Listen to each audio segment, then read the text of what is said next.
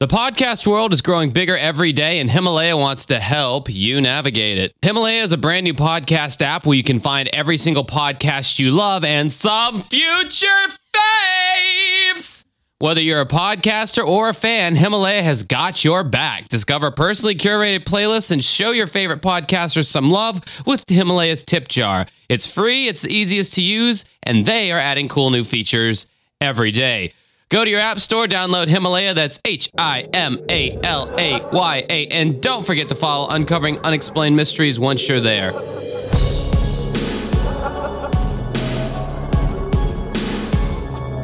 right, what's up, everybody, and welcome to episode number 130 of Uncovering Unexplained Mysteries for Saturday, March 2nd, 2019. We're already into the early bits of spring, I think. Isn't that where spring falls in line? I don't know. Anyway, I'm here with my co-host, Mike. How you doing, Mike? How you feeling? I'm doing pretty good. Yeah? Doing a lot better than the millennials and centennials that decided to waste all this money to go to a music festival Mike, that never happened. I don't know if you realize this or not, but well, first of all, we're going to be talking about the Fire Festival and the fraudulent-ass festival that it was on this episode. Mm-hmm. Me and Mike love fraud cases. We talk about we talk about the show Unsolved Mysteries and a lot. This is arguably one of the most high-profile fraud cases in the past decade, easily. Yeah, probably so. I mean, unless you want to count Bernie Madoff, but that's not in the last decade, I don't think. That was in the 2000 and whatever. Anyway, we cover Unsolved Mysteries, the show from the 90s, and some of our favorite segments are the fraud cases. And I guess it's just like I love seeing the fraudsters put up the facade of something that is authentic. I love seeing the facade and seeing the how do they twist it and how do they manipulate people to believe that what they're selling is actually realistic. And then I love when it takes you behind the scenes and shows you just how fake and full of shit it really was. Like, if we're talking about Unsolved Mysteries, the log cabin fraud is still one of my most favorite frauds because, you know, it's like he was selling this plot of land and he even had the log cabin shells at this site, but it was all complete bullshit. This is like that times 10 at least. Yeah. And there's just so many things. It's not even multiplied by 100. Yeah. I mean, and there's so many just aspects to this. One of the things I find funny is this term influencer that you hear a lot on social media. And how when they interview some of the influencers in this documentary, because we're talking about fire fraud. We're not talking about fire. We haven't seen that one. I've heard that it's good too, and I've heard from certain critics that it's better than fire fraud. But knowing that members from Fuck Jerry, who are the ones that were involved, the company that was involved with promoting this festival, are co-producers of that documentary. I don't know. I kind of want to stay away from that documentary. I kind of don't want to touch it with the 10-meter cattle prod. I think it just sounds like it's just going to be nowhere near as balanced as this one was. And I know some people were going to look at, well, this was pretty unbalanced too, but I don't know. I think this covered both sides pretty well, I thought. This documentary or this whole subject matter of like influencers and this Fuck Jerry Instagram page that started off putting out memes and then it became a marketing company, and then Billy McFarland and you know, a festival which is already kind of douchey in and of itself, and like millennials and was it centennials, the one that millennial and centennials. There's all of this smacks of douchery on the highest level, and and so does influencer, right? Even the term influencer, which I don't know if you know this, Mike, but we are technically influencers. Yeah, technically. I mean, just like we're also millennials. From the ad reads that I've had to do on here every now and then, it literally even says influencer talking points. And it's like, oh God, don't call me an influencer. You feel dirty. Right. It's just douchey. The whole thing is so douchey. This documentary, Fire Fraud, on Hulu, if you have Hulu, you can go check it out. This encapsulates why every generation before us hates millennials and Yes. I guess centennials, which honestly, I think it's too early to be throwing that term around because I think a lot of people haven't even thought about the generation after millennials yet. But hey, I think they should. They should. because a lot of them there were probably a good chunk of them that actually went to Fire Festival. well, and they're all of age, or not all, but a lot of them are of age now. I mean, millennials is what, like 1977 to 1996 is a millennial. 1995. I heard it was 96, but sure, we'll go with 95. So there's a lot of people at this point who were born. I mean, you could technically be born in the year 2001 and be of age now. Yep. Fuck.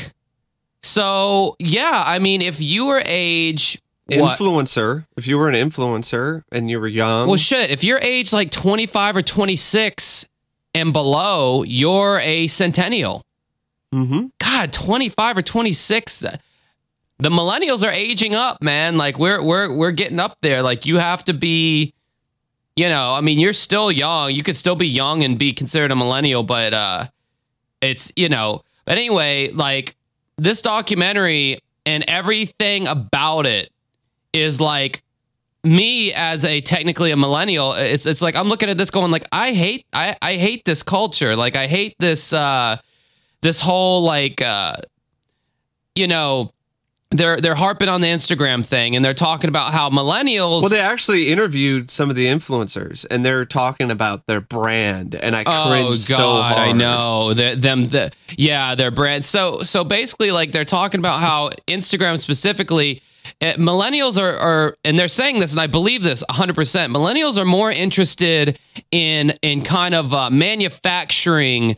A scene in which they can take a photo op to post on Instagram to make it look like they're having the best time in the world. They're young, attractive, having a great time, and you're not. And that's when they introduce this term FOMO, fear of missing out. And this is something I've known of this term for a long time now, and this is something I don't want to say suffered from. That's so fucking melodramatic, but it's something that bugged me a lot growing up. I always had this fear that everybody else outside of my bubble was having so much better of a time in life than I was, and I was missing out on all these fun experiences. Basically what that term is a update of the grass is greener, on the other side type of term. It's like an update of that, but for like a new generation. So you have like all these beautiful young people who have taken to Instagram, and they've capitalized on other people's, fear of missing out, or they've, people who are intrigued by the jet setter lifestyle. It's like these opportunists have taken Instagram and they built these huge careers off of having millions of followers, like Caitlyn Jenner or whatever. And Kylie Jenner, Kendall Jenner, whoever the fuck, one of the, they're all awful. Caitlyn Jenner is Bruce who had the sex change. Oh yeah, that's a little different than the person I was trying to reference. Yes. Yeah, slightly different person, but yeah, it's like. I mean, I will give it to millennials and centennials. They have really like figured marketing out very well. I mean, they have really found a way to. Kendall Jenner, is getting $250,000 per post, from advertising companies and stuff like that. Yeah. So these people, and a lot of these people you haven't heard of, and neither have I. I didn't hear about any of the people that were interviewed, the influencers, until now, and I was just like, oh my god. Yeah, all these people, all these big influencers, they're literally just people who won the genetic lottery. They're more attractive than you or I, and they just post pictures of themselves. And they have money. It seems like they already had money beforehand. to begin with, yeah. And that's what so these people are the new.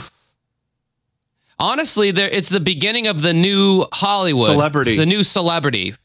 It's not going to be the Tom Cruises and the Nicole Kidmans how it was when you and I were growing up. Look how popular Logan Paul was. Yeah, and probably still is. Yeah, I mean, not as popular after the Suicide Forest. thing. Yeah, he's still Yeah. super popular though. I mean, millions of views. Jake is actually more popular than him now. His brother, his younger brother. Well, I guess if you don't film a dead body in Japan's suicide forest, you're going to be more popular by default. You're just going to look better by proxy. Yeah. But or someone like fucking Rice Gum, who like he just has all this money now, and I guess he just flaunts it, and it's just fucking annoying. that guy seems like like all of these people are vapid morons. They don't have an intelligent thought in their fucking skull. They just I mean, listen to how they explain their brand in this documentary. Right, so it's not even a brand. Right, that leads me to my next thing. So these beautiful people, these Instagram influencers, the future of what I think is going to be celebrity, the future celebrities,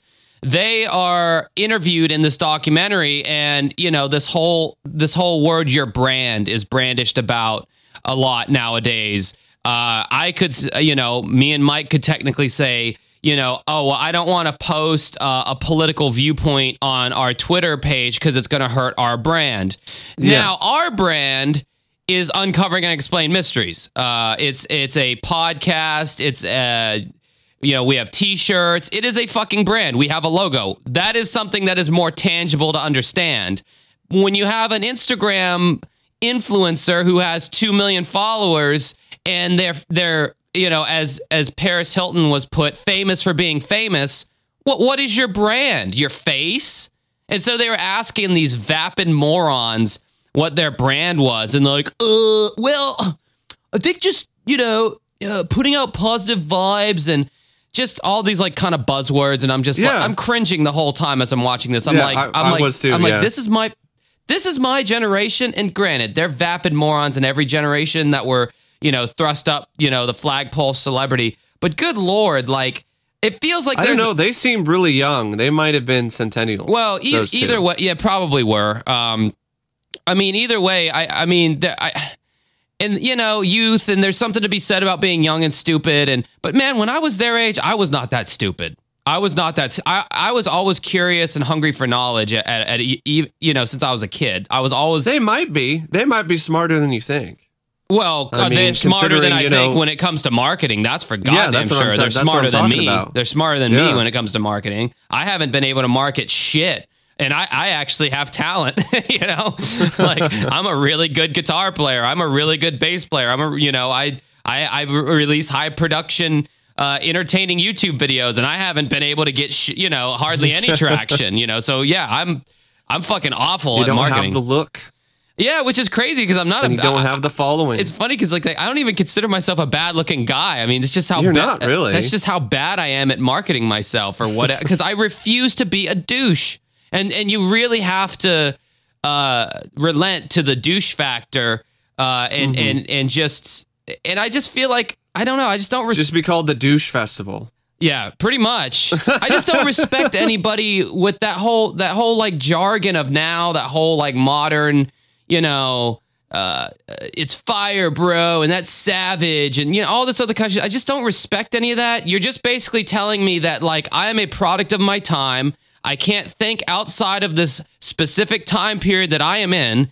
The music I like, the way I dress, the way I talk, everything is not. That's not something that's new. I mean, people did that in the 80s. People did that in the 90s. People did that in 2000s. Right. I'm not saying it's new, but I'm saying anybody who like the deeper you are in what is happening today, the less intelligent you are. Because that shows me that it's either less intelligent or less interesting you are as a person. Because it shows me that I wouldn't say less intelligent. I would just say less interesting. Well, because it's like you don't have your own identity, way of speaking, way of whatever. You don't have your own identity. Your identity is everyone else's. Yeah, you're co-opting whatever the thing is now. You might not even like the music of now. Well, that happens. That happens with movies. Like, I'll get crap from people who don't even like ultimately like something, but because there's all these other people that like it so much, because I don't like it, then I deserve to get, railed on because I'm poking their bubble, and they get defensive about it. I remember I was playing pool the other day with this, blue collar dude who was probably either my age or younger. So he was, early 30s, late 20s.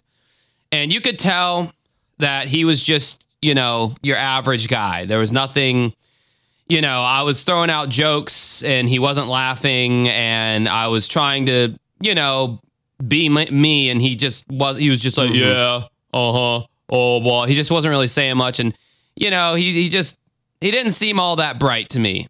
So I was having a conversation. There was another person at the pool table, and somehow dubstep got brought up, the music genre. And I said, man, I remember thinking dubstep was so cool when I heard it. And then I remember going to the beach and all the frat boy bros were blasting dubstep from their big jacked up trucks. And that's how I knew dubstep had jumped the shark. And then the guy I was playing pool with, the average, you know, thinking person, he goes, well, yeah, it was the new music at the time. And I'm like thinking to myself, so that doesn't mean you have to listen to it. That doesn't mean, you know, so what? It was new. I'm not surprised by what he said, though. I mean, because it's honestly true. Yeah, but just because something's new, okay, this is the new music. Got to fill my tape deck up with just this. That's some Got to people blast for this you. at the beach. That's a good chunk of people for you. I don't have my own music I like. I don't have my own identity, so this is the new thing, so I want to fit in. Hey, everybody at the beach, look how much I'm fitting in with the tribe. Listen, that's how it appears, and that's true. Yeah. But it's not like it's something that's like not a normal occurrence. I mean, none of this like comes as a surprise to me. I'm not like just finding out about any of this like cultural shit. I just feel like I have to lay the groundwork to this documentary by. I would say, like, this is my advice. I would say we could, you know, maybe save this for like after, because like, yeah, we're laying groundwork, but then it's like, it seems like we're not like getting right into it. And some people will kind of be like, well, get to the Fire Festival already. We'll see what happens. I want to do as little editing as possible, so I may do that. I may not. If you're listening to this right now and it's at the like 16-minute mark, then just know I haven't edited anything. All right, so this Fire Festival. Before we go into that, little brief story about the organizers. You got Billy McFarland, who no one has heard of, and you got rapper Smug son of a bitch. Yeah, you got rapper Ja Rule, who I hate him after watching this. Oh, yeah. And knowing everything about this fucking document. You know, knowing everything about Fire Festival and his place in it. And it was such great justice when I think he went to like a concert recently. He was a part of a concert recently. He didn't go to the concert. He actually went on stage. And he's trying to get people to, you know, cheer or applaud or whatever. Like he comes on stage and the whole, like, it's like a pretty big crowd and it's just silence. And it was just perfect. Which is funny because that's the response he would have gotten even before this happened, because Ja Rule has been irrelevant for at least the last decade. Yeah. At least. But like even more so now. Like you can't even do like, nostalgia, you know, stuff. You can't come back and get the nostalgia jerk off. He's not going to be able to jump on the It's 2004 Again tour with the Black Eyed Peas and you know, Cisco and DMX. You know, he's not going to be able to jump on that now because he's tainted. He's tainted. And of course, he's doing the whole, you know, hands in the air with the finger spread. I didn't have anything to do with this. This wasn't my fault, you know, but it's like guilty by association, but then he gets motherfucker. Drunk on a show, on a podcast, and then admits that, you know, he definitely had something to do with it. Pretty much, you know, these are just all selfish, narcissistic, awful people in this whole thing. They're just all awful people. And that's the lesson. That's the main point. I mean, except for the people that were interviewed, you know, the legal experts and the other people who were, you know, working on the Fire Festival and still haven't gotten paid for it. Well, yeah, and, of course. And some of the people that went to Fire Festival, I don't think they're all awful people or idiots. I think some people were just really naive, and they fell for this wave of trying to, you know, be a part of the in crowd. You know, that it's just something that they just fell into. And they had a hard time getting out of. And it's that whole fear of missing out thing. Yeah. And I think they have their own sort of problems. You know what's funny about like psychologically, and definitely with dealing with depression and things like that. What's funny about like my mindset is I know my mindset is different than a lot of people's, because if one of these people were to hear this, what I just said about all these people, they'd look at it and be like, oh my God, what a negative asshole. He probably hates his life. You know, we're just trying to have fun and you know, and turn up and all this, that, and the other. And this guy's just blah, blah. And it's just, it's funny to me because it's like, yeah, you're right. I do have a different mindset. And it's more along the lines of like, you know, I'm into like kind of enriching deep experiences that mean something. I'm not into, it's fire, son. Yeah, dog. It's hot. It's savage. Keep it 100. If it actually did happen for real, then it would have been an immersive experience. Yeah, it would have been a one of cool. a kind thing. So, a little brief backstory on Billy McFarland. He's basically this kind of like business, or he's a professional con artist. He's a professional con artist, but even from childhood, he showed this. I love his mom trying to defend him. Oh yeah, I know. You know. Of course, she's going to do that. But like, he's building him up. Like ever since he was a kid, you know, he was ahead of the curve. He finished his times tables, you know, when he was 3 or something. You know, he was scuba diving when he was 10.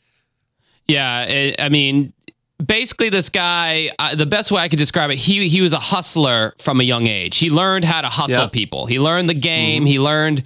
He did it with crayons. Huh? He did it with crayons. Crayons. Oh, I thought you said crayons, like CRANZ. Yeah, I did.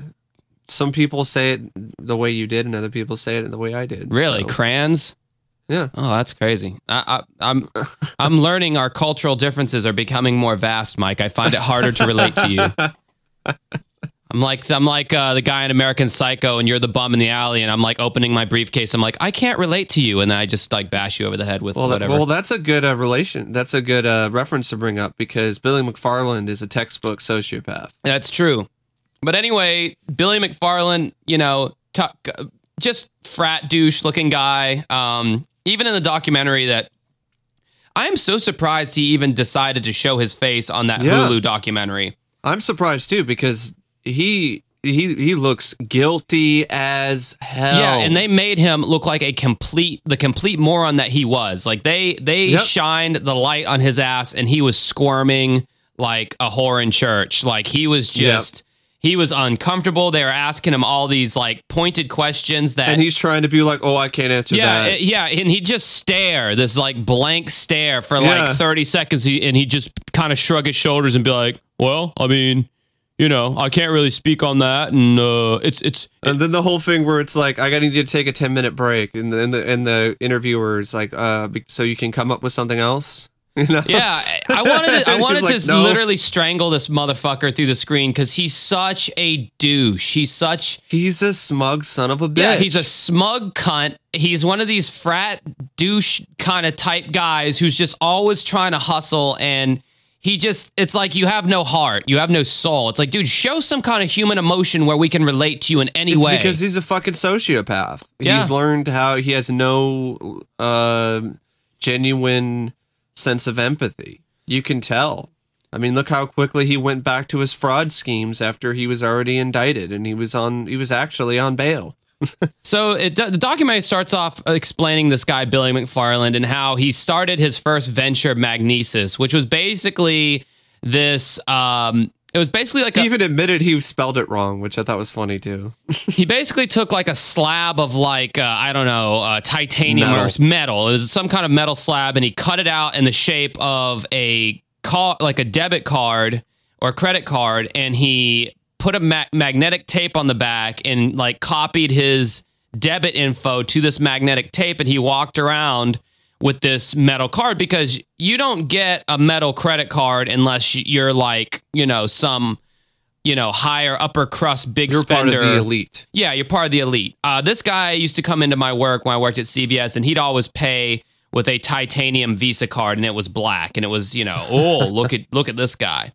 So Billy McFarland, Magnesis is his first venture. It's this basically this credit card that had an insanely high annual fee, and you would get all these benefits. The saying was you would unlock your city and live a better life or something like that. And it was trying to appeal to New York specifically. Yeah, he was appealing to, you know, these I guess younger people who wanted to look the part of having wealth and status in stature. Just shallow people who put material possessions over, one of the big selling points was a townhouse.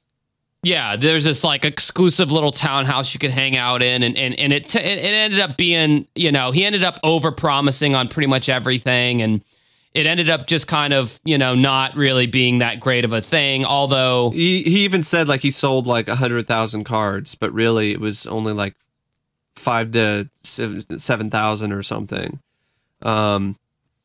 And even in the documentary, like he's grilled by the interviewer about this, and it's what you said, like that they sold like 100,000 cards. That's not true, right? It's like no, it's 10,000. So even he fucked the numbers. That he fudged the number. Like he can't stop lying. Yeah, he cannot stop lying. Cannot stop trying to con people, even when he's on camera. And there's court documents that say exactly how many cards were sold, and it was not 10,000. So the Fyre Festival was organized by Billy McFarland and Ja Rule to promote the Fyre music booking app. Now, I should say Billy met Ja Rule through when he was doing his Magnesis thing. He wanted to get, influencers. He wanted to get, rappers, whoever, to Rick Ross. Yeah, exactly, to rock his shit. So that's how he became associated with Ja Rule. He probably paid him a shit ton of money to, rock his, stupid card. And then, he became friendly and schmoozed with him. Basically like what happens in Washington, but, was happening here. Yep. So it was organized by Billy McFarland and Ja Rule to promote the Fyre music booking app. Now, the Fyre music app was kind of the first thing. It was basically a Tinder or a social media dating site, but for celebrities and not dating. So it's really nothing like Tinder. But so really, what it was like it was a way to book celebrities and musicians to come to your birthday party or something. But like the celebrity had to match. They had to like what you were offering as well. You couldn't just inquire to them. You couldn't send them an offer blindly. They had to match up with you. So like it's like, say you're swiping through these people who are wanting celebrity. Say I'm fucking Nickelback's Chad Kroger, and I'm swiping through this app, and I see that there's some guy in Nebraska who needs a shitty rock band to play at their birthday party, and they're offering $15,000. And I see that, and I go, yeah, never made it as a wise man, but I could use $15,000. And so I swipe, accept or whatever. So then, only then at that point can we communicate with each other and a deal can be made. So that's what the Fyre app was. And in principle, sounds like it's not a bad idea. But when you dig deeper, you find bullshit. That's what happens with all fraud cases. When you dig deeper, you find bullshit. And it seems like with the Fyre Festival especially, it just does not seem like there was a lot of thought put into the booking of this particular festival when it comes to people who bought the tickets, from the people who paid for this festival. There wasn't a lot of thought up there in their brain when they were, they didn't do extra research. They didn't really do any of that. They just went into it. But then some of them, they couldn't do it because of what Billy's company and what Fuck Jerry were doing. Yeah, let me stay on track with this before you go off too much. So they're promoting this booking app. Ja Rule had come to know McFarland through regular visits to events McFarland hosted at his previous venture Magnesis. During a flight to the Bahamas, McFarland and Ja Rule's private plane touched down on a deserted island, which they later discovered was Norman's Cay, the former private island of Carlos Rivas, a kingpin of the Medellin cartel.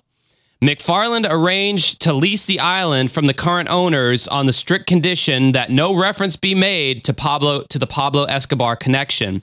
Pablo Escobar was also in the Medellin cartel. Mm-hmm. The island footage with the hired supermodels used for the festival's promotional material was all shot on Norman's Cay, and planning for the festival went ahead. In early 2017, McFarland violated the terms of his contract when promotional video for the festival was released on social media, advertising Norman's Cay as, quote, once owned by Pablo Escobar.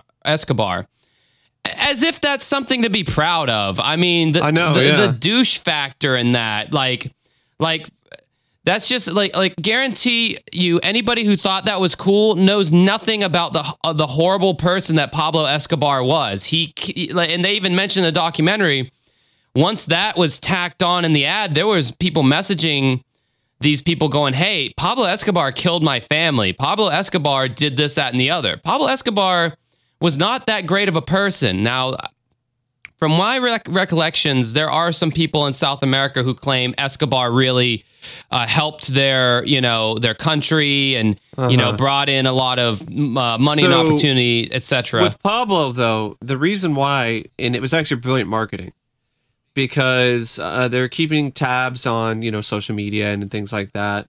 And Pablo Escobar, yes, he's notorious and he's infamous, but that's the thing. He's notorious and he's infamous. And he had power and he had, all this money and, the drugs and all of that. And his aura is something, that a lot of these airheaded individuals who were like, oh, wow, Fire Festival, it's going to be so lit. They thought that, oh, man, Pablo Escobar, that's dangerous. Right. I want to be a part of that. And a lot of these people probably listen to, they're all into that like hip hop culture and the music that promotes violence. And there was that Netflix series, Narcos. Yeah. So it's all this like thing where it's like, it's cool. The bad guy is cool. Oh, man, bro, this island was once owned by Escobar. That's lit, fam. So the owners immediately canceled the arrangement after that whole Pablo Escobar thing was thrown out. So then they had to search for a new island to do this douchey festival. And first of all, like they were trying to do this within 6 months, which is impossible.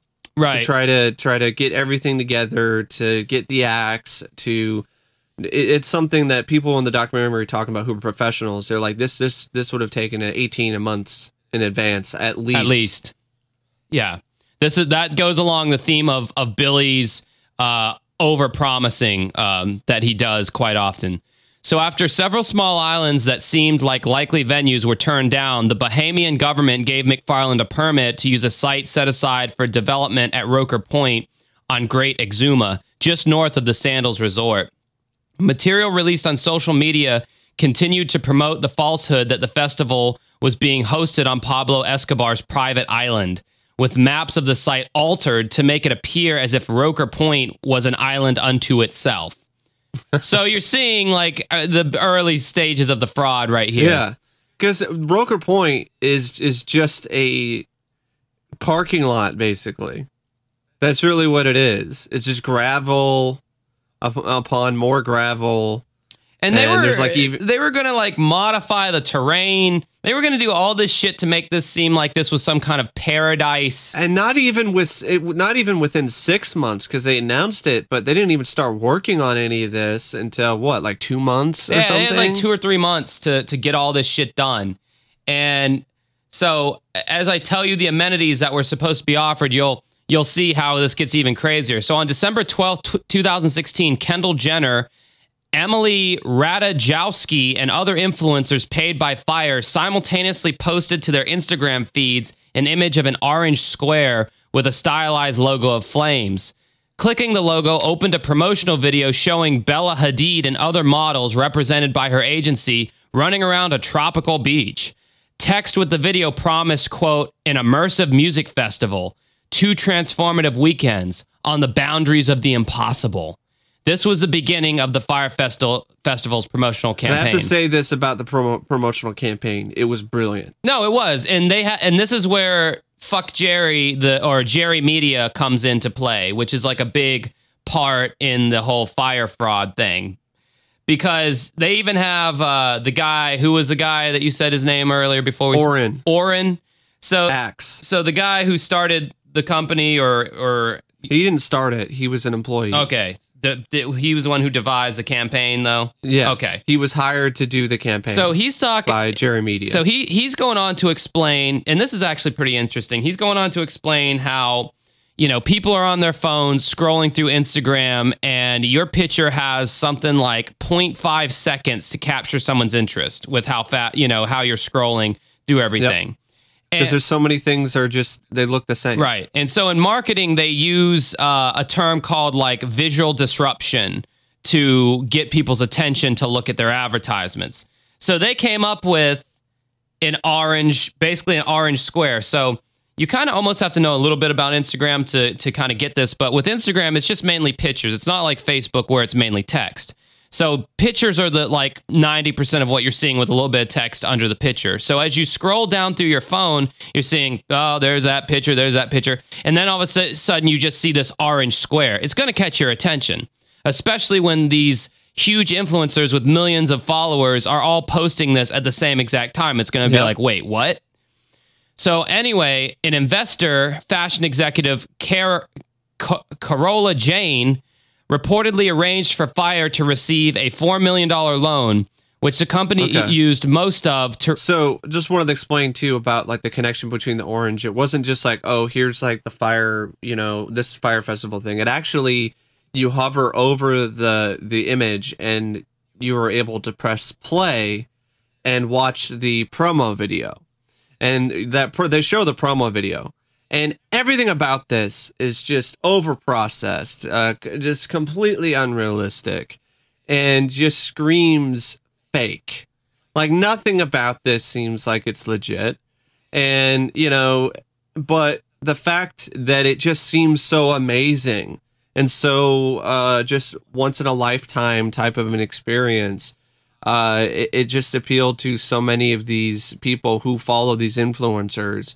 And there's just one of those things where even if it was, it didn't matter. The thought didn't cross their mind that this is too good to be true.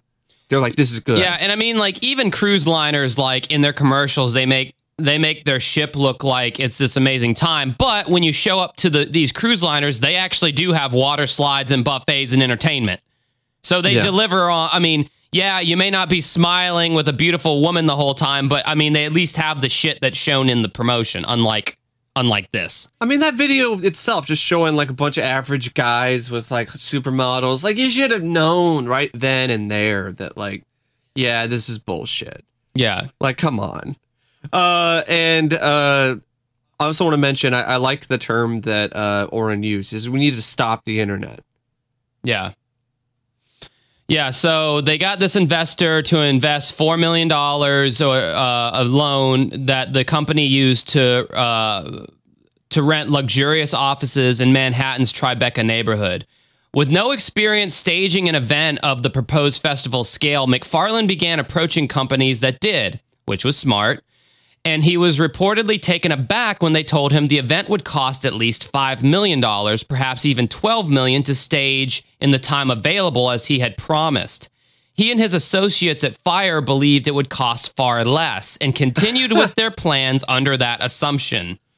You don't know what you're doing. You've never done this before. It's like professionals tell you, there's no way you can do that in that time. You don't know what the fuck you're talking about. You only do this for a living and I don't. No, I can do it. Exactly. I mean, really. They tried to do things themselves where possible. McFarlane supposedly learned how to rent the stage by doing a Google search.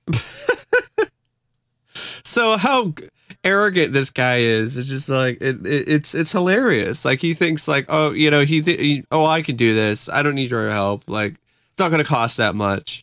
Scheduled for 2 weekends in April and May of 2017, the event sold day tickets from $500 all the way up to $1,500 and VIP packages including airfare and luxury tent accommodations for $12,000.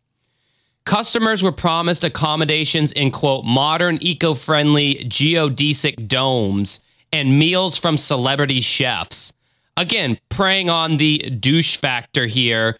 Mm-hmm. Celebrity chefs, modern fucking luxurious tents.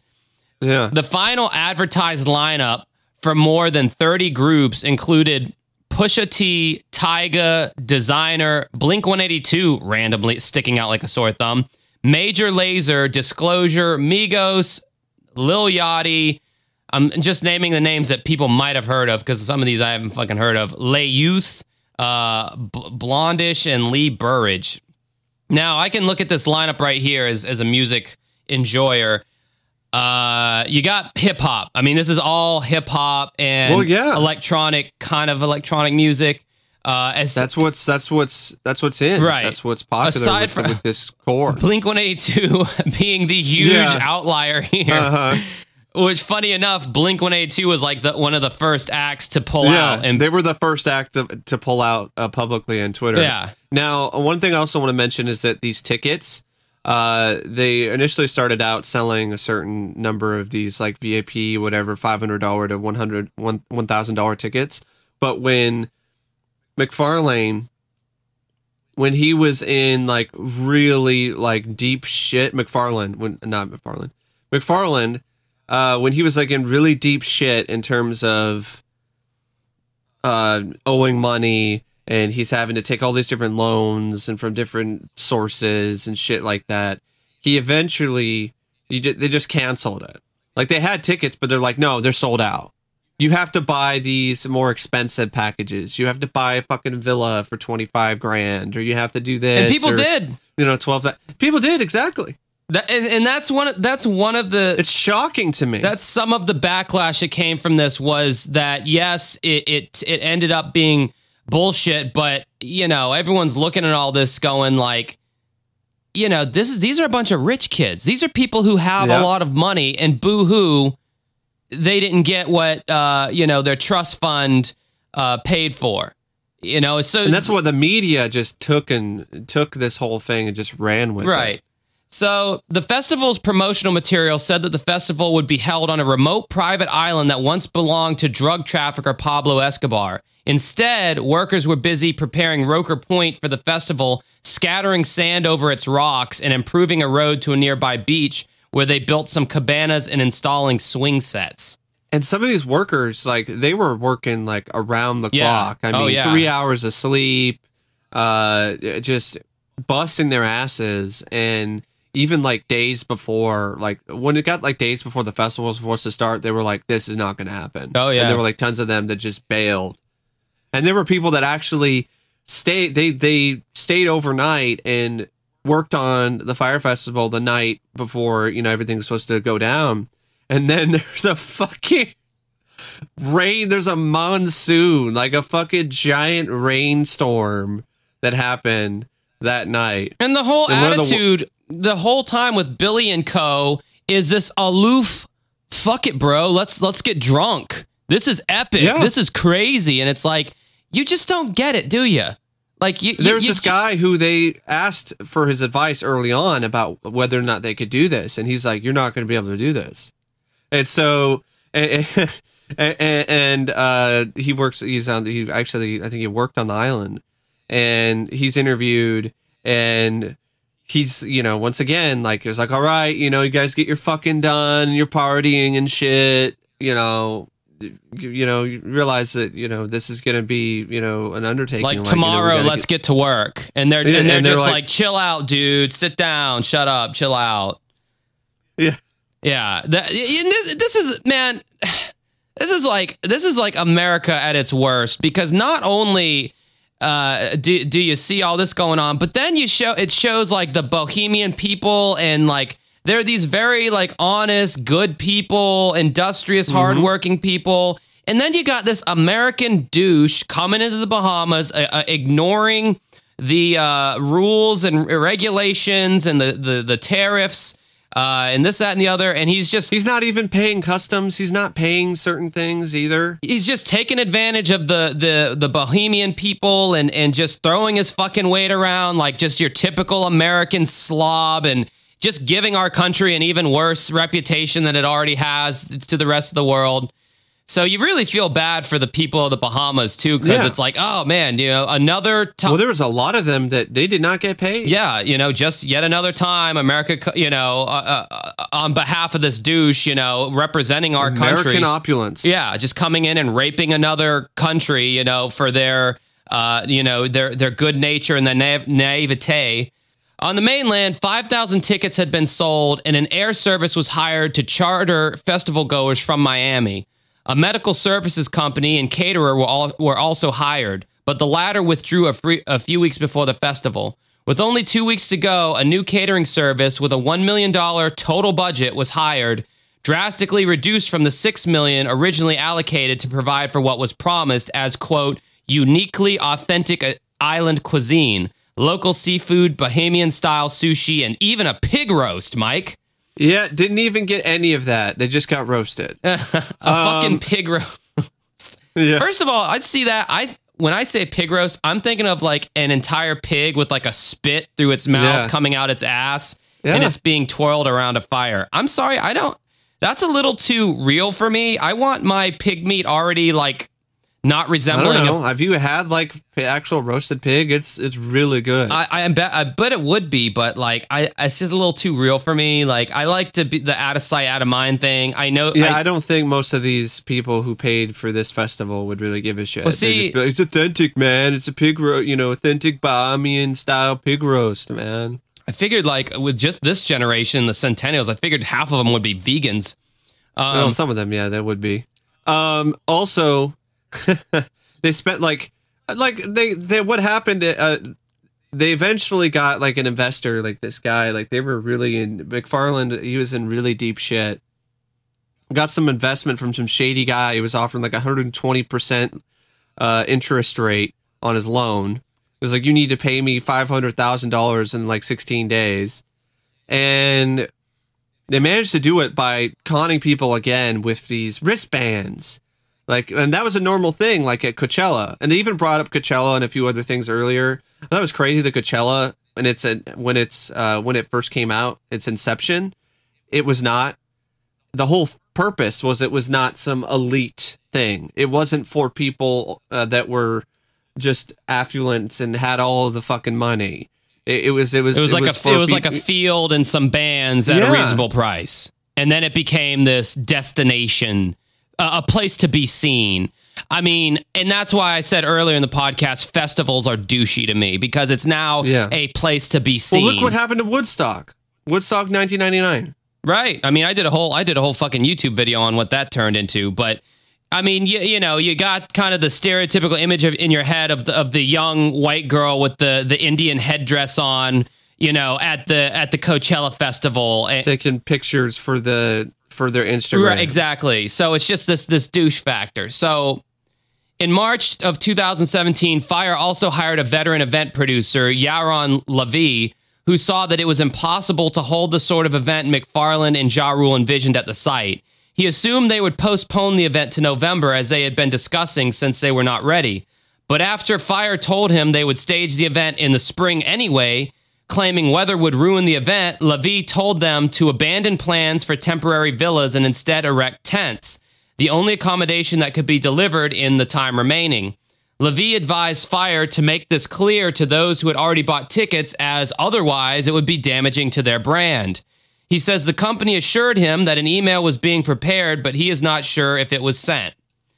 Then we have Comcast Ventures. They considered investing $25 million in the app, which McFarland apparently hoped would allow him to finance the festival, but smartly declined days beforehand. Well, they did, because I think it was a lawyer or somebody, the one that eventually the whistleblower put together the $100 million lawsuit.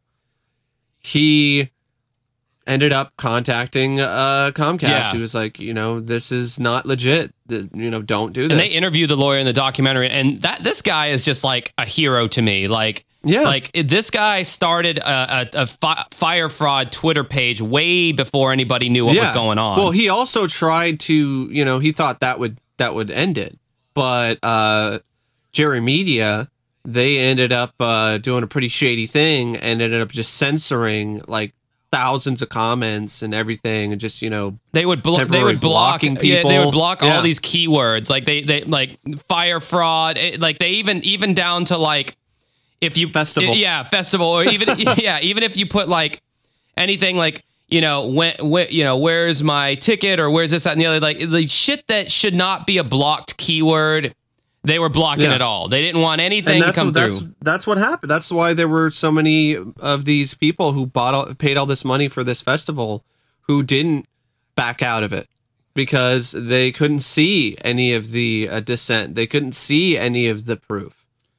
But I think they probably could have if they got outside of their bubble of Instagram and Twitter and some of these other places. And I don't know, like, did other bits of research. Like, I don't know, saw that Wall Street Journal article. I don't know. But even that, when that article came out, like, the lawyer, he thought that would kill it. But then Vogue and some of these other places, they're coming back out, firing back, and the influencers are firing back with their own defenses. And it's all fueled by money. Like, it's all fueled by money. That's a funny thing. So it's like you can almost make anything you want happen in the social media sphere if you have enough money to gas yourself up in that way and make things seem. That's exactly what happened with Fyre Festival. There was nothing there. It was all just it was just fucking smoke. There was no actual fire. So, writing for New York Magazine, one of the event organizers later noted that since at least mid-March, there were significant problems with the planning, and at one point it was agreed to outright cancel the 2017 festival in favor of working to perfect a 2018 one. These plans, however, were revoked in the last minute with the decision to go on with the event as planned. And one of the douchiest quotes that I've read so far, quote, "Let's just do it and be legends, man," one of the organizers is reported to have said. See, this is what I'm talking about, the douche factor here. The aloofness, the complete, out of your mind, no connection with reality mentality that was going on here. Well, yeah, the no connection with reality. That's the defense that Billy would have. Yeah, that's what I'm saying. To his girlfriend. He'd just be, I wasn't connected with reality. Bullshit. You knew exactly what you were doing. So later that month, Page Six began reporting rumors that the festival organizers were too disorganized and in over their heads. After the Comcast deal fell through, McFarland obtained some temporary financing for Fyre through investor Ezra Birnbaum that required the company to repay at least $500,000 of the loan within 16 days, which is what you were talking about earlier. Around the same time, Fyre informed ticket holders that the event would be, quote, cashless and cardless, and encouraged attendees to put up to $1,500 in advance on a digital Fyre band to cover incidentals, according to one lawsuit. Each attendee would be issued a RFID-equipped smartwatch-like ID to use in Island. This was despite advisors warning McFarland that such digital bracelets would be useless because of poor Wi-Fi connection at that site. McFarland, who signed the email, suggested that attendees upload $300 to $500 for every day they plan to attend. About $2 million was uploaded to these bracelets, 40% of which, according to a lawsuit later filed by Birnbaum, was used by McFarland to pay off the short-term loan. Of course. So, that's exactly what those were for. So people were doing all of this stuff. It's like not only did they, they didn't pick up on the red flags. No, it's like out of nowhere. Now all of a sudden we have to buy this digital bracelet. I'm not bringing cash. I'm not bringing a card to this event. Everything's on this fucking bracelet. And people were going, okay, take my money, and not just $50, $300 to $500 per fucking day. That's the thing, man. Like that's why nobody had sympathy on these kids, because they were all rich kids. It's like, fuck you. I mean, I couldn't put $300, $500. No, that's insane. Into a fucking digital thing. That $300 is my year budget for any kind of concert I want to go paycheck. to. That's my budget for the year. That's my entire paycheck. If I want to go to for a month, if I want to go to $300, $500, a show or anything extracurricular, $300 is about the max I'm willing to spend on concerts, merch at the concerts. That's about it, and that's per day. Fuck you. So, well, speaking of $2 million, also, like after the smartwatch, the whole the digital bracelet fraud, and after he got, and it was like such a douche. Like, I mean, Billy's such a douche because right after he gets the loan or whatever, he's like, let's go jet skiing. Yeah, exactly. Yeah, he's one of these guys. He does not give a shit. He doesn't get it, and he doesn't. His head is always in the clouds and always up his ass at the same time. It's like he wants to be this mogul, this young, rich tycoon mogul type yeah, figure. he wanted to be the next. What the fuck is his name? I should know his name. The guy from Facebook. Oh, Mark Zuckerberg. He wanted to be the next Zuckerberg. Yeah. So early in the morning of April 27th, heavy rain fell on Great Exuma, which soaked the open tents and mattresses piled out in the open air for guests' arrivals later that day. So, folks. Well, that's a problem anyway. So that they're just mattresses piled. So let's talk. Okay, so your eco-friendly, amazing, luxurious tent is a FEMA tent. There are a bunch of FEMA tents with mattresses, just crappy little single mattresses, or maybe a double, and not all of them have a mattress in them. I mean, there's like 50 of them that had a mattress. Piled out in the open air. No protection against any kind of rain. Dude, when I saw the conditions of what actually was there, I had one of the biggest laughs I've had in a long time.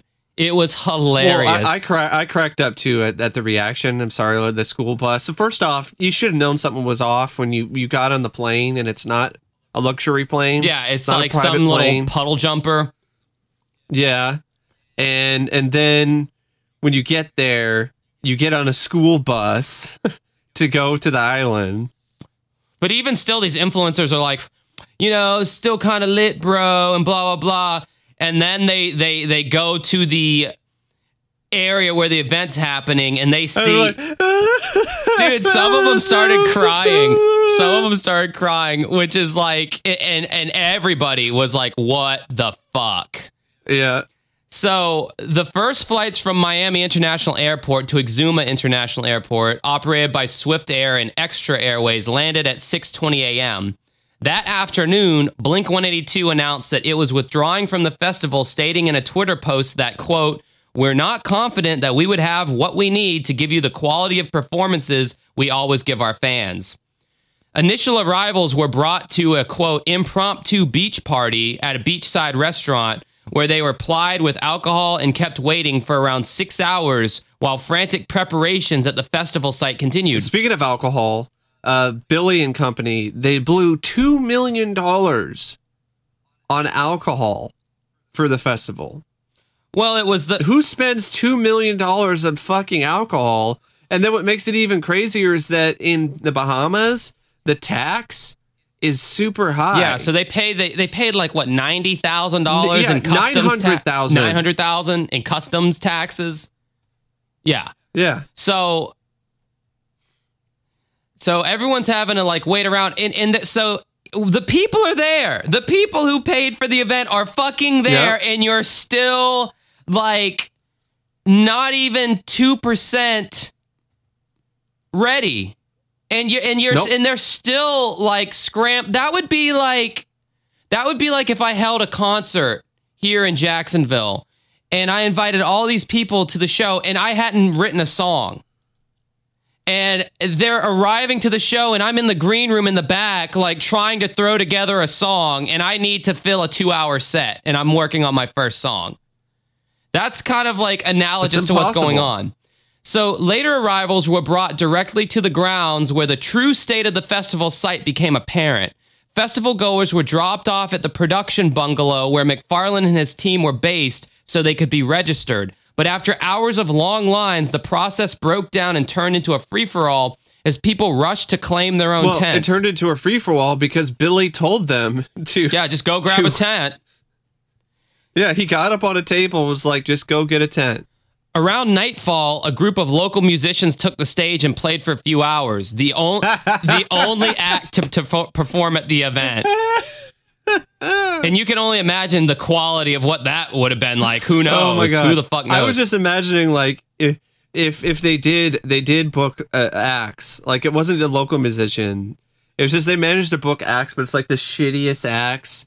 It's like people who haven't been in the public eye for years, or like shitty rappers like Master P. Shit, they would. I'm thinking they probably got some local cover band to come down and play like fucking Sweet Home Alabama or some shit. I'm just imagining like crappily at that. Not even like do it well. Not even a good cover band. Just like the cover band at the local pub. Hey, can you guys like do 3 hours for a bunch of millennial douchebags? They're probably looking at each other. All right, Bill, this is our big break. Bubba, grab your harmonica. We got to rock. Do you guys like Three Dog Night? Well, we know their whole catalog. Here comes, what is that? Joy to the fishes in the deep blue sea, joy to you and me. So, no, I was just thinking of rappers because it's a hip hop thing. Yeah, I know. So you just have hack rappers like Biz Markie doing Baby June. No, it'd have to be like got what I need. It'd have to be like fucking like the opening act for Criss Cross in like the 90s. It'd have to be someone so obscure. Or just fucking Criss Cross, because Criss Cross is so obscure right now. I feel like they would. I feel like they wouldn't even do it. Like, they had that one hit. I don't know. No, but I'm just saying, like, in terms of like that. That's the type of talent that's how low on the totem pole that they could get to. Yeah. So in the early morning, it was announced that the festival would be postponed and that the attendees would be returned to Miami as soon as possible. Now, one thing I will say here, not all of the attendees got this crappy treatment. Some. The influencer, one of the major influencers. Yeah, one of the big chicks, it was some hot little centennial. She's fucking bitch. I'm sorry. Yeah, she was really, honestly, because she just comes across as just very, a total very bitch. aloof, very aloof, very aloof, and just very nonchalant about the whole thing. She's like, I just feel really bad, but I'm just like, we had a good time, and so like some of them were given these nice villas in this VIP treatment. Granted, they still didn't see a concert because no one was going to see that because it didn't happen because none of the bands signed off on it. But they didn't have to fucking run over people and do a mad dash for a fucking mattress and a tent. Yeah, and because this was 2017, everybody there's so much footage of this shit. Everybody was documenting the whole thing. So there's video of the conditions. There's video of the bitch in her nice villa, like having fucking mattresses. They're running with mattresses. The when they get their luggage, like, where's our luggage? It's just like in fucking in like storage containers, like in trailers. Yeah, and the luggage is literally being tossed out of the trailer. And yeah, so then it's like some mad dash for people's luggage, which that's dangerous. That's asking for trouble. And, the disaster relief tents, they had dirt floors. The mattresses were soaking wet. The lack of housing assignments caused guests to leave with no place to sleep. There was an unfinished gravel lot, a lack of medical personnel or event staff. There's no cell phone or internet service because they didn't pay for it. Portable toilets weren't there either. There's no running water, but I guess there was running water in some place, like a shower, but it was like green. It was like nasty. Inadequate and poor quality food. There was like cheese sandwiches. Oh, that's your gourmet. The cheese sandwiches in the foam containers. That was such a great, just the antithesis of what celebrity chefs with unique bohemian cuisine. Fucking cheese sandwiches, not even grilled cheese, mind you. 2 slices of white bread, not toasted, with a piece of American cheese in the middle, and like maybe a lettuce some leaf, tomatoes, a tomato or something. It looked like the dankest public school food stamp lunch I have ever seen. I wouldn't have eaten it. And then you had crates upon crates of alcohol. Yeah, so just all of these the crates as far as the eye can see of fucking which shows alcohol. You the dude's like priorities. Like all this other shit not important, but we need to have booze. That I have to make sure is there. Because, what's better than a hot, sweaty, annoyed mob than a hot, sweaty, drunk, annoyed mob? Many attendees were reportedly stranded as flights to and from the island were canceled after a government order that barred any more planes. And they show the footage. Yeah, I mean, and honestly, I'm almost like, serves you right. You fell for this fucking bullshit, You fell for this fraud, hook, line, and sinker. You should have to fucking suffer and wait so you can learn the fucking lesson. Yeah, don't be an Instagram influencer. Don't be a douche. So many attendees the first flight back to Miami boarded at 1:30 a.m. on April 28th, but was delayed for hours due to issues with the flight's manifest. So basically there was I think there was one extra person on the flight. Yeah, it was supposed to be 111. And there was it was on the manifest, but there was 112 Yeah, people. so it's like, whoa. We can't We can't have that. So everyone has to get off the plane, which, God, that must have been a kick in the balls when you think you're finally going to leave. So it was canceled after sunrise and passengers were locked. They got to wait in this really cramped waiting area. There's a fucking douchebag who's plastered fucking oil in himself. You know? Which is exactly what I expected to see from something like that. Honestly, some muscular bro douche who's all oiled up and drunk. They actually locked them in overnight. So yeah, there was people passing out from heat. One had to be hospitalized. The flight eventually left Exuma that morning, and more charter flights to Miami departed from Exuma throughout the day. So you can take the involved parties part if you want to. Okay, so with 3.1 million in venture capital to date and 25 employees, McFarland also founded a card company called Magnesis, which promised members paying an annual $250 fee that they could unlock their cities and take their lives to the next level, including private members-only concerts, tasting with notable chefs, and exclusive art previews in top galleries. The Washington Post reported that some of those benefits never materialized or were far from what was advertised. They send the same email for every problem, but it's fill in the blanks for what the problem is. Magnesis reportedly became profitable in 2015. Now, he was also doing stuff with Magnesis, like, example, he was selling VIP tickets to the musical Hamilton. But the tickets were canceled at the last minute. In a complaint to the Better Business Bureau, one customer seeking a refund reported getting no response to multiple queries over a month and a half. But in the documentary, he says he actually did pass out the tickets, because what he would end up doing is he would get them like the night of the show, pay like a crazy amount of money, and then he would always have to keep buying tickets to keep ahead of, to actually keep afloat. He'd have to rob Peter to pay Paul. It was a pyramid thing he had going on. It was a pyramid scheme he was going on. Like, now I got to buy Super Bowl tickets to pay for the Hamilton tickets, and so on and so forth. So Fire Festival was promoted on Instagram by Kendall Jenner. She was paid $250,000. She's since deleted the post. Bella Hadid, Emily Ratajkowski, Haley Baldwin, Elsa Hosk, Channel Iman, Laz Ribeiro, Alessandra Ambrosio, Shauna Sheikh, Nadine Leopold, Rose Bertram, Giselle Oliveira, and Hannah Ferguson, and other niche actresses and personalities. Ratajkowski was reportedly the only actress or model to use the hashtag ad, but has also since deleted the post.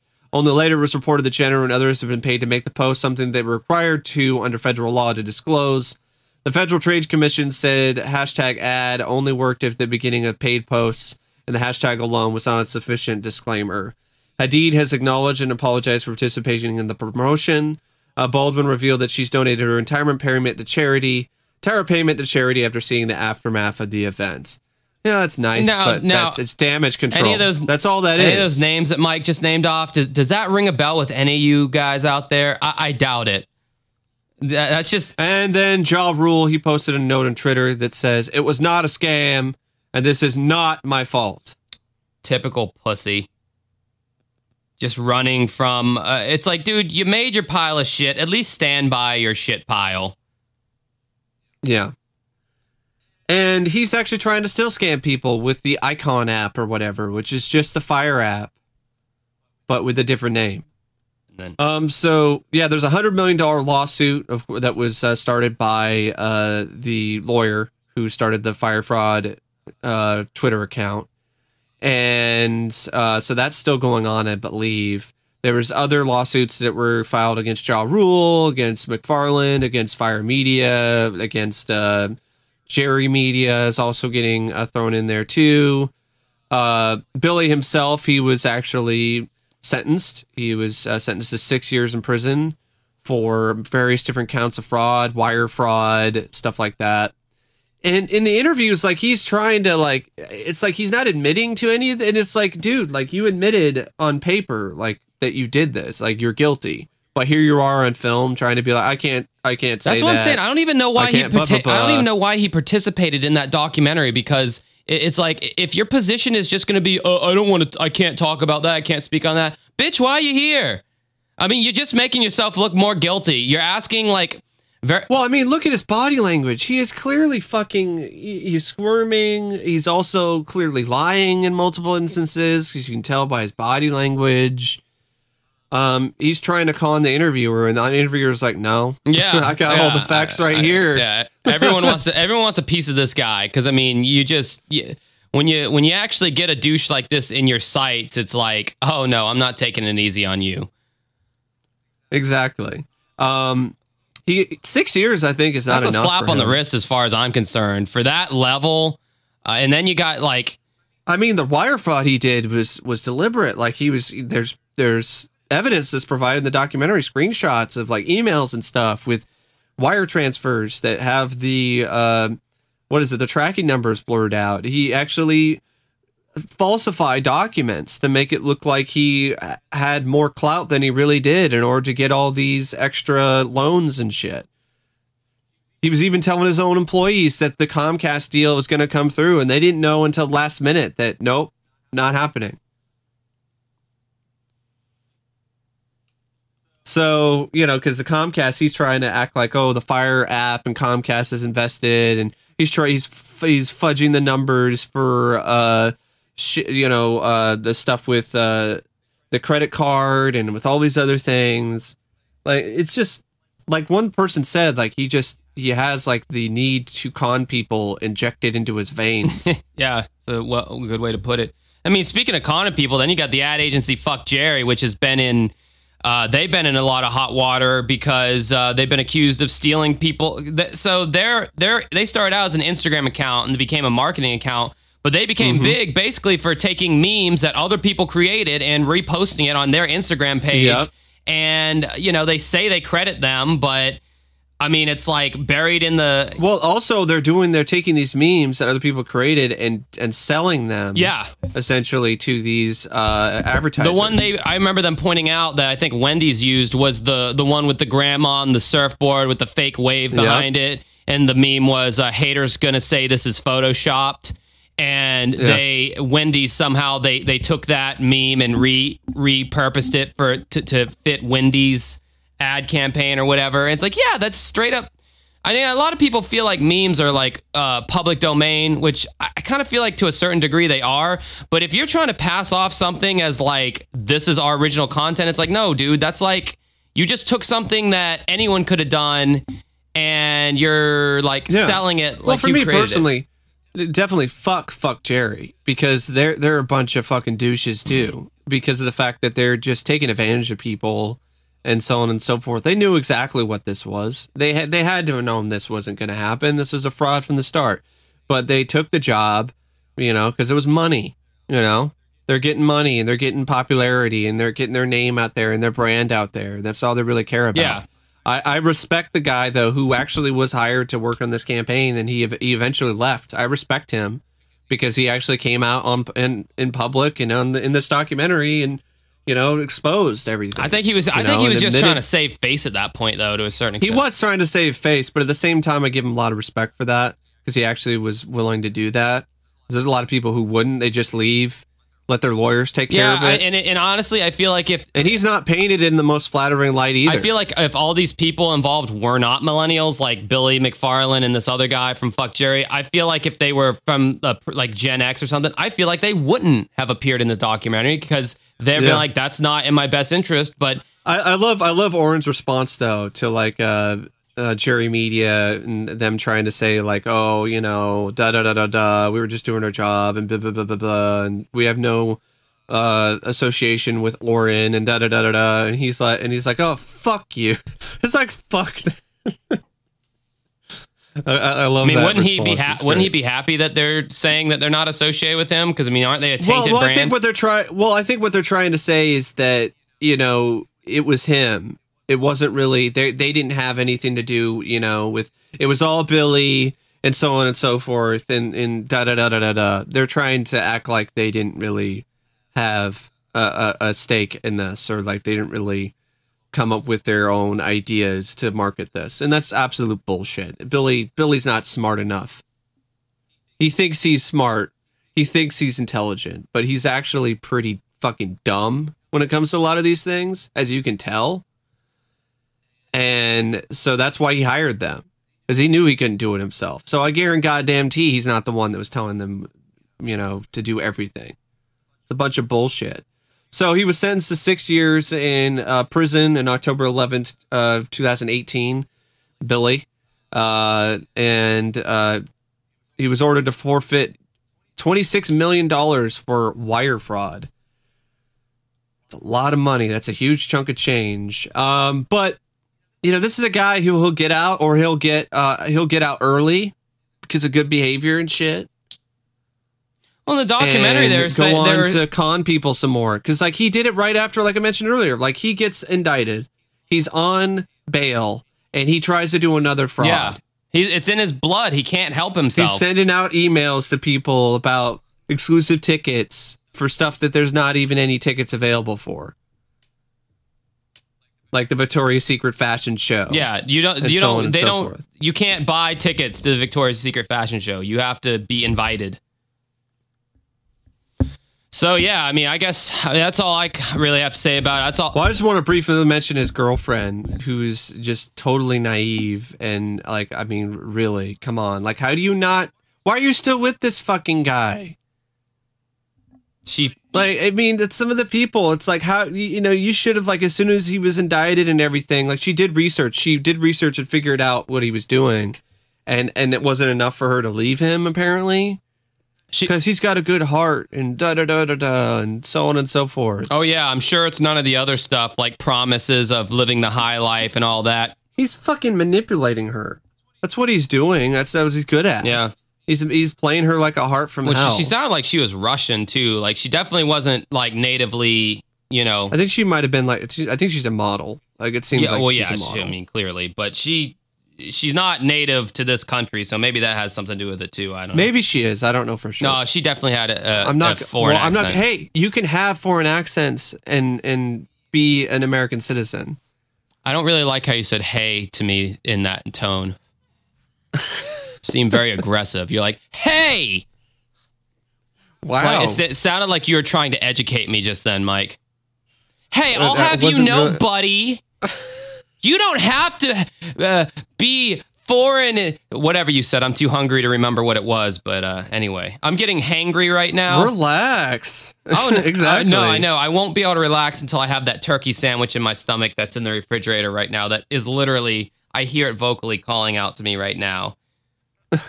Turkey sounds weird when it calls out because it doesn't have normal vocal cords. It's like, kind of how it sounds. So it sounds like when the Epic Rap Battles of History guy finishes the intro. Battles of History. Who won? Who's next? So, yeah. I'm waiting for the Billy McFarland rap battle with someone else. Billy McFarland versus who can we do? I don't know. Bernie Madoff. I don't know enough about him. I definitely... So I want to point out one last thing. Is I love the statement that one of the guys who was working with Billy says to describe him. He was one of the guys who was in the Bahamas and was hired to work on the Fire Festival and still hasn't gotten paid. And he was asking the filmmakers, can I swear? Can I say this? And he's just like, he's a fuck shot. It's a perfect way to describe him. I've never heard that before until now. I'm going to use that a lot more. Billy's a textbook fuck shot. Fantastic. Fuck shot because he's trying, for example, he's trying to, it's one of those things where he's just fucking with people. He's taking his shot. So that is the Fire Festival and our take on it. I feel like we covered the basics pretty good. If you want to see the documentary on Hulu, you definitely should. And you can check out the Netflix one if you want to, but keep in mind, Jerry Media is a co-producer on that, and Vice. Yeah. Has the tables turned on Vice? Because I remember they were respected at one point. Are they not? Oh, they're not as respected as it once were. What's the deal with them? Are they seen as Well, did you hear about their stupid? They had a TV network. Yeah, I remember trying to appeal to millennials. Yeah, I remember that TV network. They used to do documentaries on marijuana and prisoners and shit. And that network I think is already folded or is going to. It's a disaster. And they've also been doing a lot of articles where they've been just trying to be woke and shit, and you know, social justice warriors and whatever. You needn't say more, Mike. I'm on your side now. All right, so that's the end of our podcast. If you want to join our Facebook group, it's go to Facebook and type in Uncovering Unexplained Mysteries. You can join our group on there. Very vibrant community of passionate listeners of unsolved mysteries and stuff like this, because it's a very diverse, broad, awesome group. And if you want to support us on Patreon to get the podcast early, most of the times, do that by going to patreon.com/uncovering unexplained mysteries. Mike's doing some UFO thing sometime in the distant future that may or may not happen. We'll just see if he does that. Hopefully he does. Yeah, I got a spring break coming up. All right, look at that. I'll have time to do that. And you can find me and Mike separately, but always equally and entertainingly on YouTube. You can find Mike at youtube.com/OCP Communications. He's the guy who talks about the movies, and he has opinions about them. Mike, what was the last movie you talked about? Well, the last movie I talked about was a overlooked direct-to-video movie. Well, it had like a limited theatrical run, but it's pretty much obscure, called A Hunter's Blood. It's a fun movie. But the last video I uploaded was on different various appearances of RoboCop, the character, and other different movies and TV shows and advertisements. It was inspired by the KFC ads to kind of just take a deep dive into other RoboCop stuff. So I gave my thoughts on appearances in Robot Chicken and in Family Guy, and then talked about there was it was briefly in The Indian in the Cupboard, in a scene where like a RoboCop toy comes to life along with Darth Vader and like a T-Rex from Jurassic Park. And then I talked about I did a live reaction actually complete with footage, with video, to other RoboCop ads and the WCW appearance. No, that sounds... Because, yeah, RoboCop was actually in WCW to cross-promote RoboCop 2. And then I finished it up by talking about RoboCop the Ride. It was actually... There was a ride in the 90s at Granada Studios in the UK. That sounds like a fun video to watch. So go on over to Mike's channel and check that out. You can find me on YouTube at youtube.com/dancingwithghosts. And I do videos on all kinds of things, usually like TV shows, music. I do reviews on a bunch of different stuff, taste testing. I really do too many things. I'm like the fucking Golden Corral of YouTubers. I have something for everybody. And it's of the same quality as well as Golden Corral. My last video was a re-upload I did called What TV Shows Are Even on MTV Anymore? Remember MTV? Yeah, I thought you did another one. Yeah, no, what happened was I did a video where I explore what TV shows are on MTV in 2019 and should you give the channel another chance. And in short, no, MTV is fucking awful. Nowadays, they are a shell of what they used to be, the innovative music platform and animation platform. They used to be counterculture. Oh, they were totally awesome, especially in the early 90s or the mid 90s. Now they're the complete opposite of what they used to be. They're the thing that they were making fun of. Yeah, they are on a regular basis. They are the BuzzFeed of fucking TV networks. So I go into what shows are still on there, and I basically rip them all new assholes. But what happened was, one of the shows that's still on MTV is that stupid 16 and Pregnant show, and Viacom just swooped in and oh, it's Viacom. Yeah, and that they had one. There was one clip I used in my video in particular that they had problems with. I used a bunch of clips from MTV shows, but the 16 and Pregnant one was the one that got me flagged. So I was like, you know what, this video is too good for me to just let it. I mean, it got blocked in all countries, so you can't see the original one. So I went in, I took out the offending clip and re-uploaded it. So yeah, that's technically the newest video on my channel. So did you still talk about it? Oh yeah, I still like a picture. Yeah, I put a picture over it. I still talked about it, absolutely, because fuck them. You know, they're not gonna silence me that easily. So anyway, that's the podcast, folks. I feel like this was. Would you ever think about doing another one? Like a sequel? Well, I mean, maybe that one. The original video I did didn't. I mean, it didn't do bad, but it didn't do great either. So it might be like one of those slow burn videos I have that in 6 months from now it'll get, a couple thousand views or something. But I don't know. Maybe if you have a clickbait title like MTV is BuzzFeed or something. Yeah. Maybe more people. Dude, I feel like you could honestly like start a career just coming up with great thumbnails and video titles for people. Like, well, not you specifically, but I feel like that's... Oh, there are people that probably already do that. Because like literally your thumbnail and title is like probably 70% of if your video would be successful or not. But some of the thumbnails are just so lame. Like somebody like with their mouth open all the time, you know, like, oh, wow. You know, it's just I can't bring myself to do that shit. I just can't. It's not worth it. But anyway, this is our episode this week. I felt like it was a really good episode. I felt very engaged the whole time because I'm very passionate about this particular kind of stuff. So I hope you guys enjoy it too. Until next week, we will talk to you later, and please don't get into a car wreck or anything like that and die. Bye. See ya.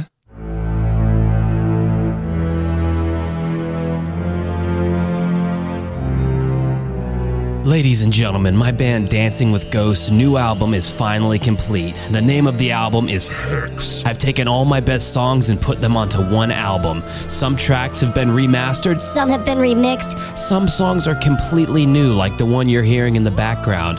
Plus, Stephanie, the second lead singer of this band, has been added to all the songs that were previously off my first album, Koi and Ascotzi. There's new artwork, pictures, lore. That's right, I said lore. And lyrics to every song in this 8-page booklet. This album is exclusively available in CD format right now on Bandcamp.com. No Spotify yet. The link is available in the bio of this podcast. Also, Stephanie and I will happily sign any album that is purchased. Thank you again for your amazing support.